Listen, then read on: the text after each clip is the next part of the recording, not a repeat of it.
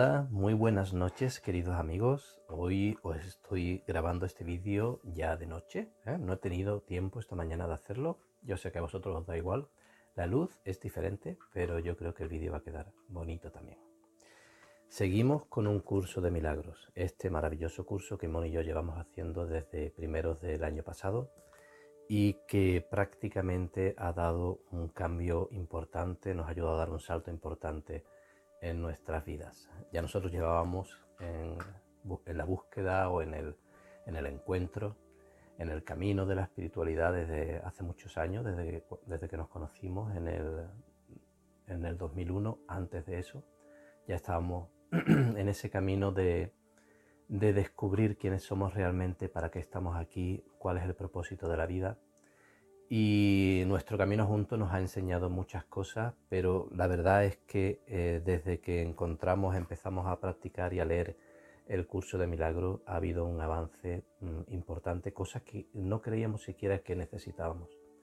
Creíamos que habíamos llegado a un nivel bastante alto, estábamos felices, contentos, nos sentíamos realizados, pero el curso nos ha ofrecido un puente hacia una verdad que todavía no llegábamos a entender del todo y que ahora la vemos mucho más claramente. Eso no quita que todavía nos quede por avanzar y por descubrir cosas.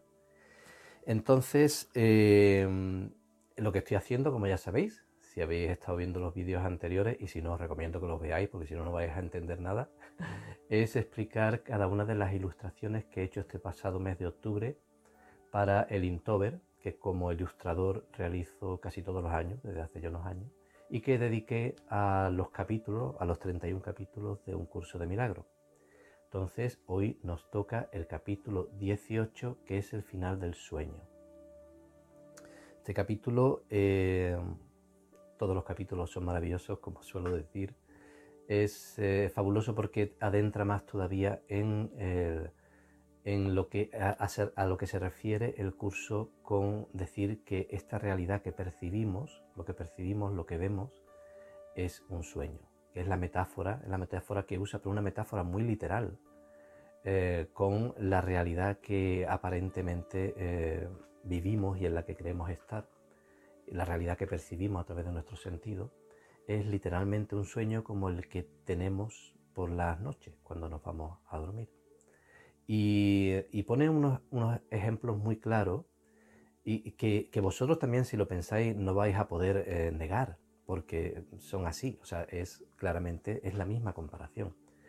Especialmente el ejemplo que pone, que a mí me gusta mucho, es que cuando nosotros estamos soñando por la noche, y todos seguro que habéis soñado alguna vez, y no estoy hablando solo de sueños lúcidos, los sueños lúcidos todavía van más allá y conectan todavía más con la verdad que aquí se expone, pero los sueños normales que tenemos por la noche, os veis en un cuerpo, os veis normalmente en vuestro cuerpo. Habrá veces que os veáis incluso en distintos cuerpos, nos pasa a mucha gente, y os veis en un escenario y os veis con muchas personas.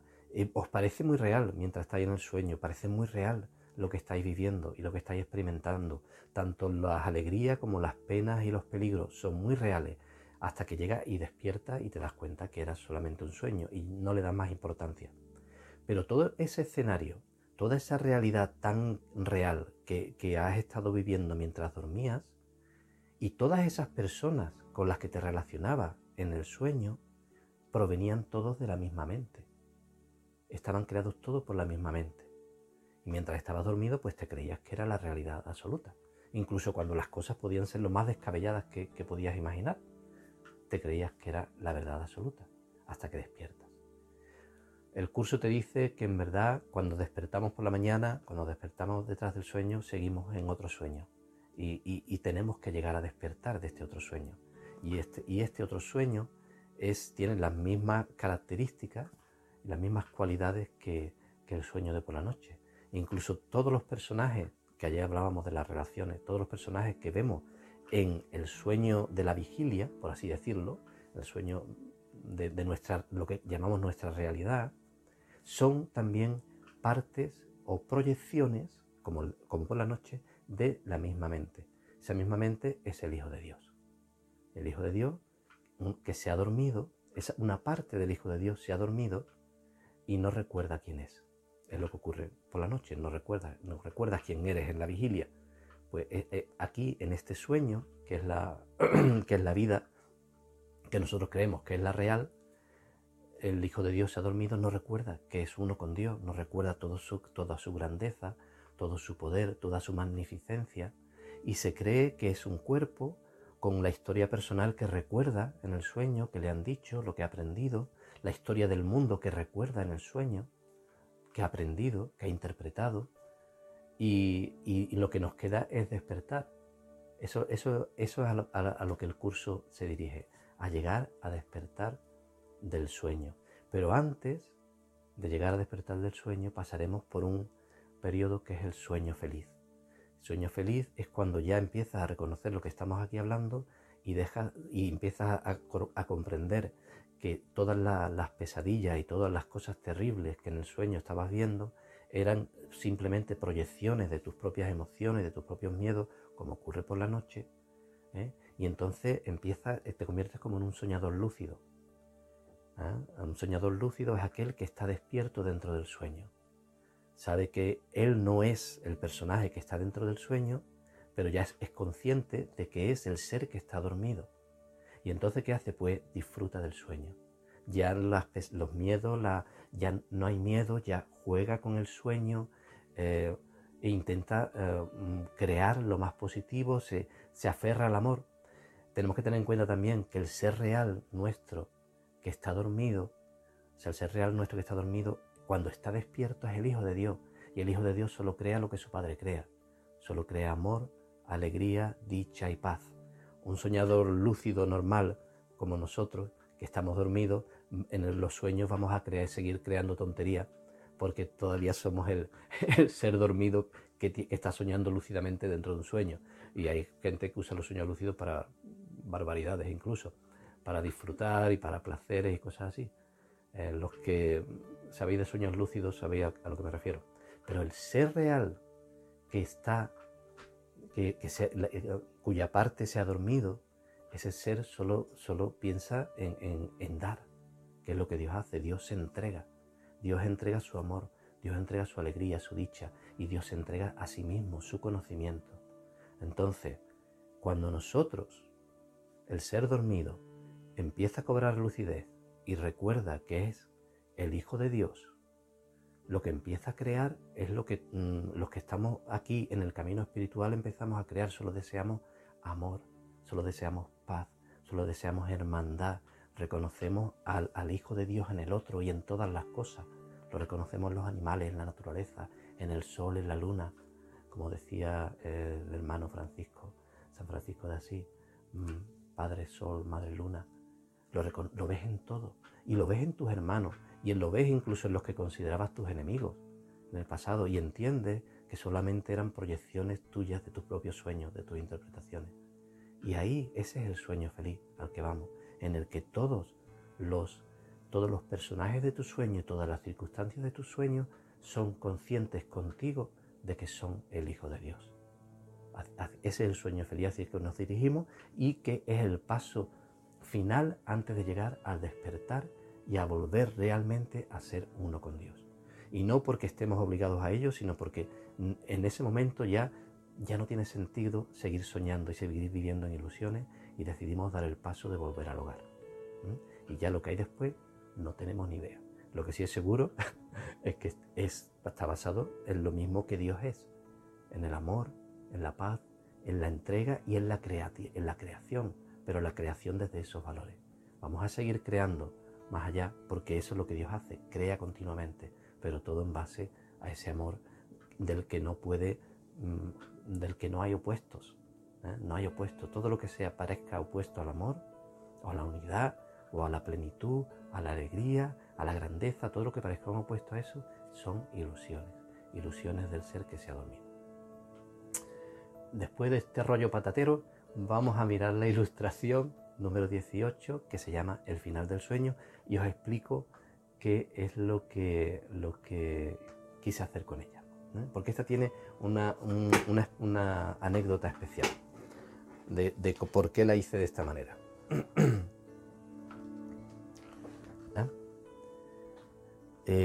Hola Moni, Hola. no te he saludado, pero bueno, ahora si tú quieres hablar y decir algo, me lo dices, te acerco el micrófono, para que nuestros Vale. amigos te escuchen a ti también, porque ayer lo hicimos no se oía, no se te oía muy bien. Mira, esta ilustración, cuando la estaba haciendo, porque yo estaba haciendo una ilustración al día, hacer una ilustración al día de un capítulo del curso de milagros es algo grande. O sea, yo la verdad me entregué al espíritu, como ya he dicho otras veces, porque yo sabía que solo no iba a poder.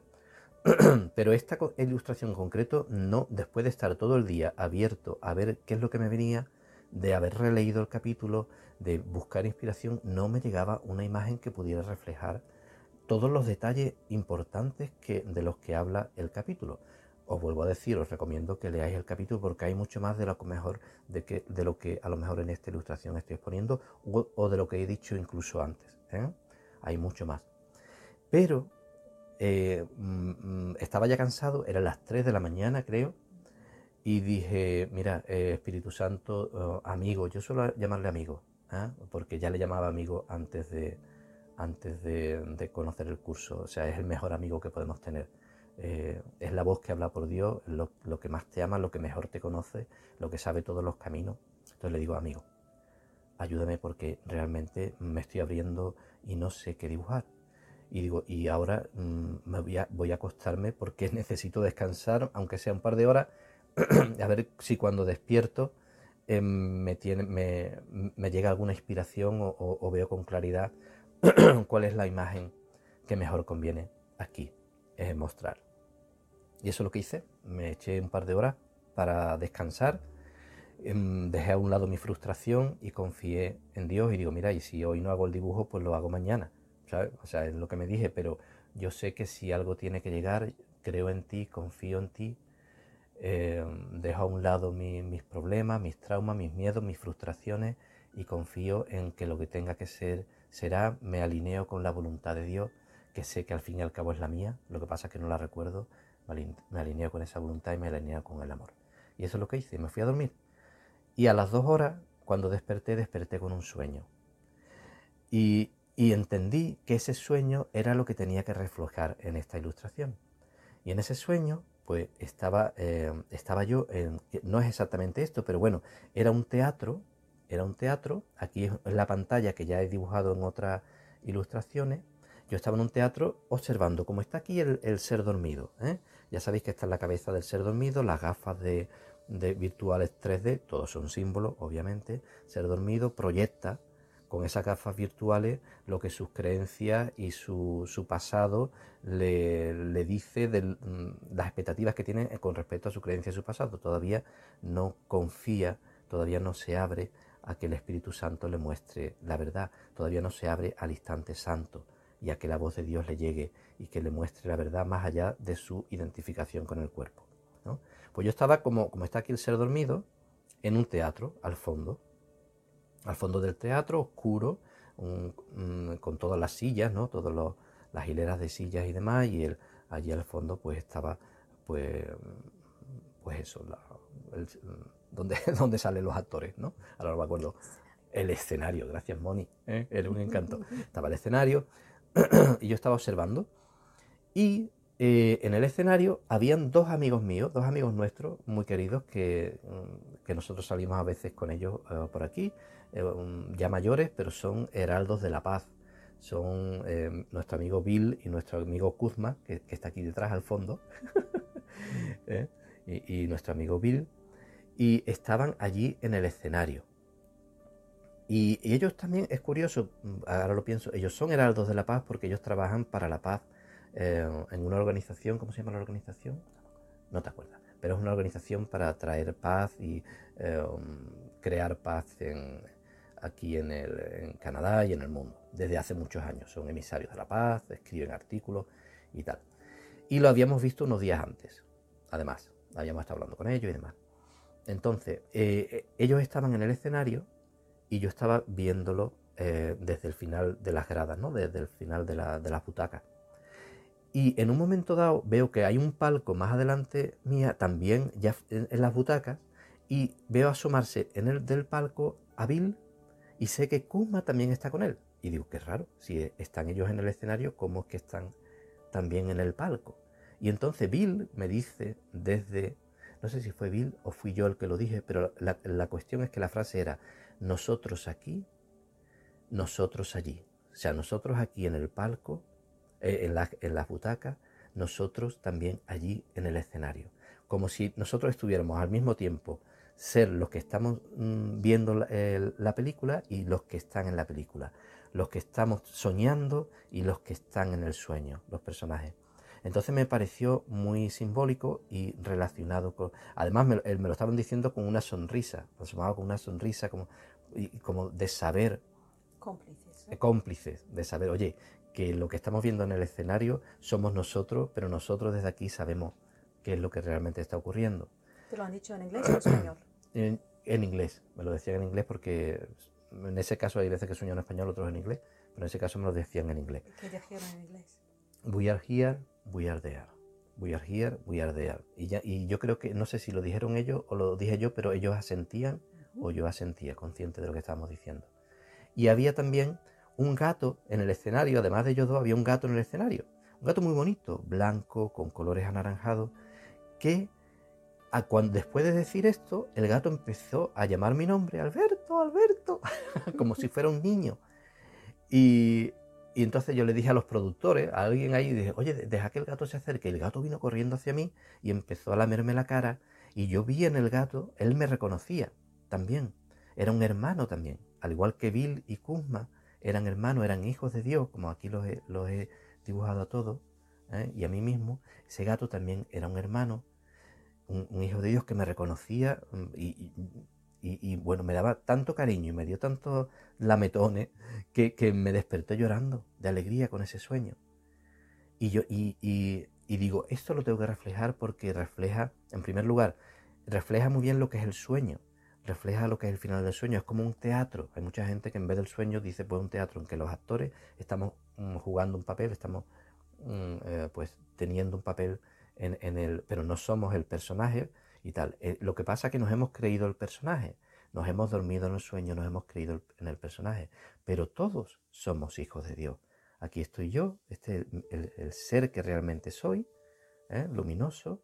Aquí está el ser que realmente es Bill. Aquí detrás de Kuzma al fondo está el ser de luz, el Hijo de Dios que realmente es. Aquí hay más personas hablando en la calle. Ellos también son el Hijo de Dios. El gato, aquí lo representa con esta esferita sonriente, con el amor, por supuesto, y la llama, como todos tenemos, la llama y el corazón. Es el Hijo de Dios. Todos somos el Hijo de Dios. El Hijo de Dios en sus creaciones se entrega, igual que Dios se entrega a todos sus hijos, el Hijo de Dios se entrega en el sueño, en todas sus creaciones, y se hace uno con ellos. ¿Qué ocurre? Que esta parte del Hijo de Dios, así es como yo lo entiendo, como lo interpreto, esta parte del Hijo de Dios que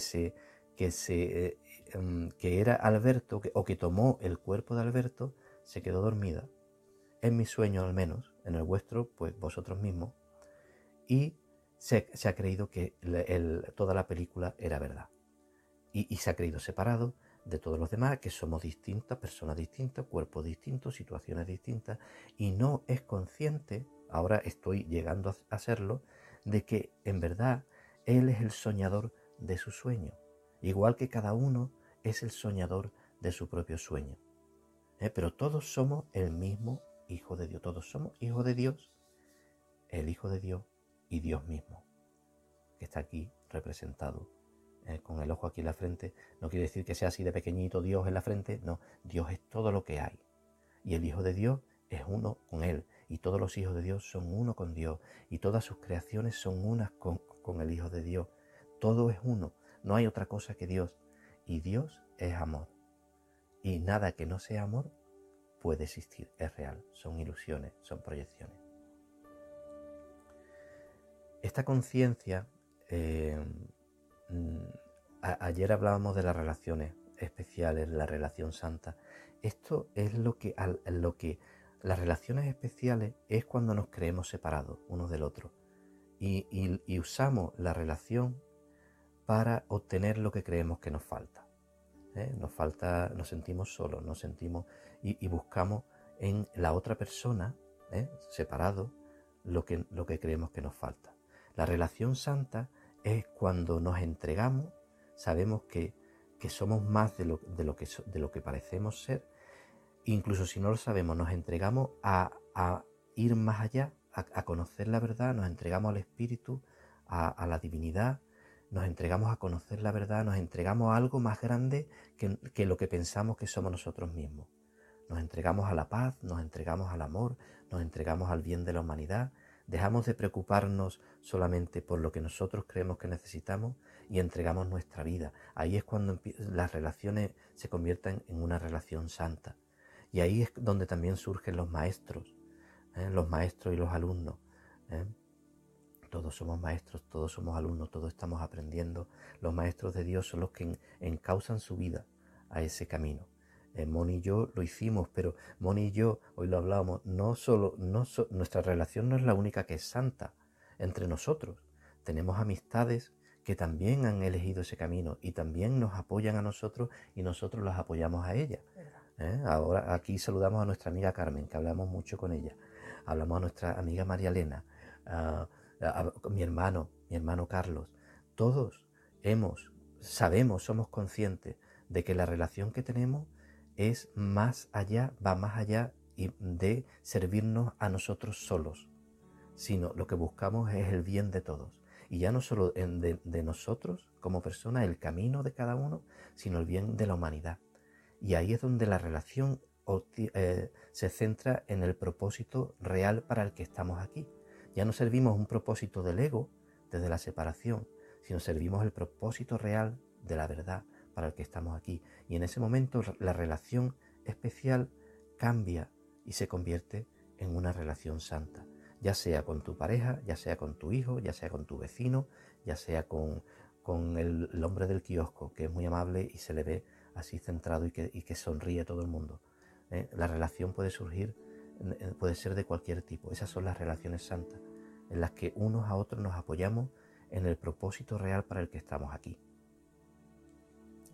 Aquí dentro del sueño se ve el sol y del sol viene una canción, esa es la voz que habla por Dios, es esa melodía que reconocemos como es esa llamada que viene de más allá del sueño y que nos llama pues a eso, nos llama a la verdad, nos llama a recordar quiénes somos, nos llama a ver esa luz, ese ser que somos en todas las criaturas, en todos los escenarios. Y poco a poco el sueño se irá disolviendo, tanto el sueño de pesadillas y errores como incluso el sueño feliz más tarde se disolverá. Aquí los píxeles de nuevo, como explicaba al principio de los primeros vídeos, para que en última instancia volvamos a la unidad, volvamos a la unidad con Dios.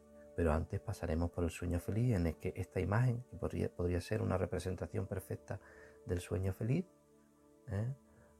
pues antes eso ocurrirá, porque el sueño feliz es lo que nos va dando fe y nos va atestiguando de que estamos, nuestra mente se está corrigiendo y estamos llegando al objetivo final, que es al que tenemos que llegar, donde los errores dejan de proyectar errores y falsedades, y el amor, que es lo que nos mueve y con lo que nos hemos comprometido, y es en lo que nuestro pensamiento se centra continuamente, instante santo a instante santo, es lo que proyectará, en este caso ya extenderá la verdad.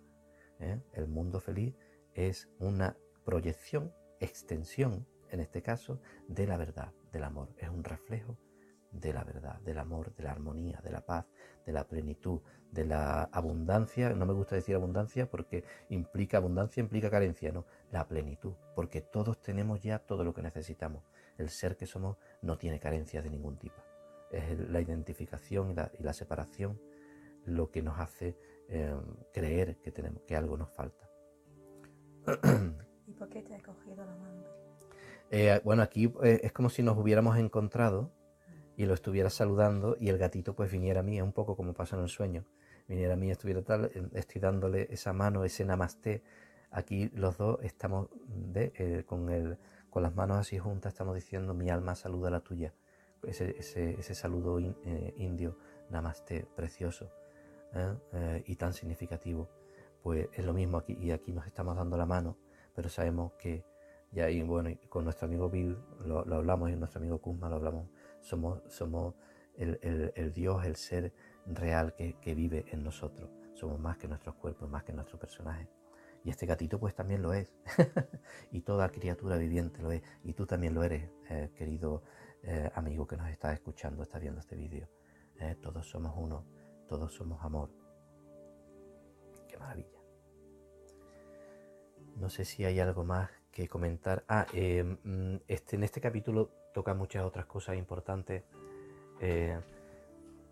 Habla del instante santo y que no tenemos que forzar nada, no tenemos que hacer nada para recibir lo que ya tenemos. Lo que sí, solamente tenemos que desearlo y decir sí quiero. Como cuando estás en el compromiso del matrimonio, sí quiero. Pues eso es lo que tenemos que hacer, simplemente sí quiero. Sé que solo no puedo. Te lo entrego, ayúdame. Que se haga tu voluntad, que es la mía. Sí quiero. Mi voluntad es la tuya.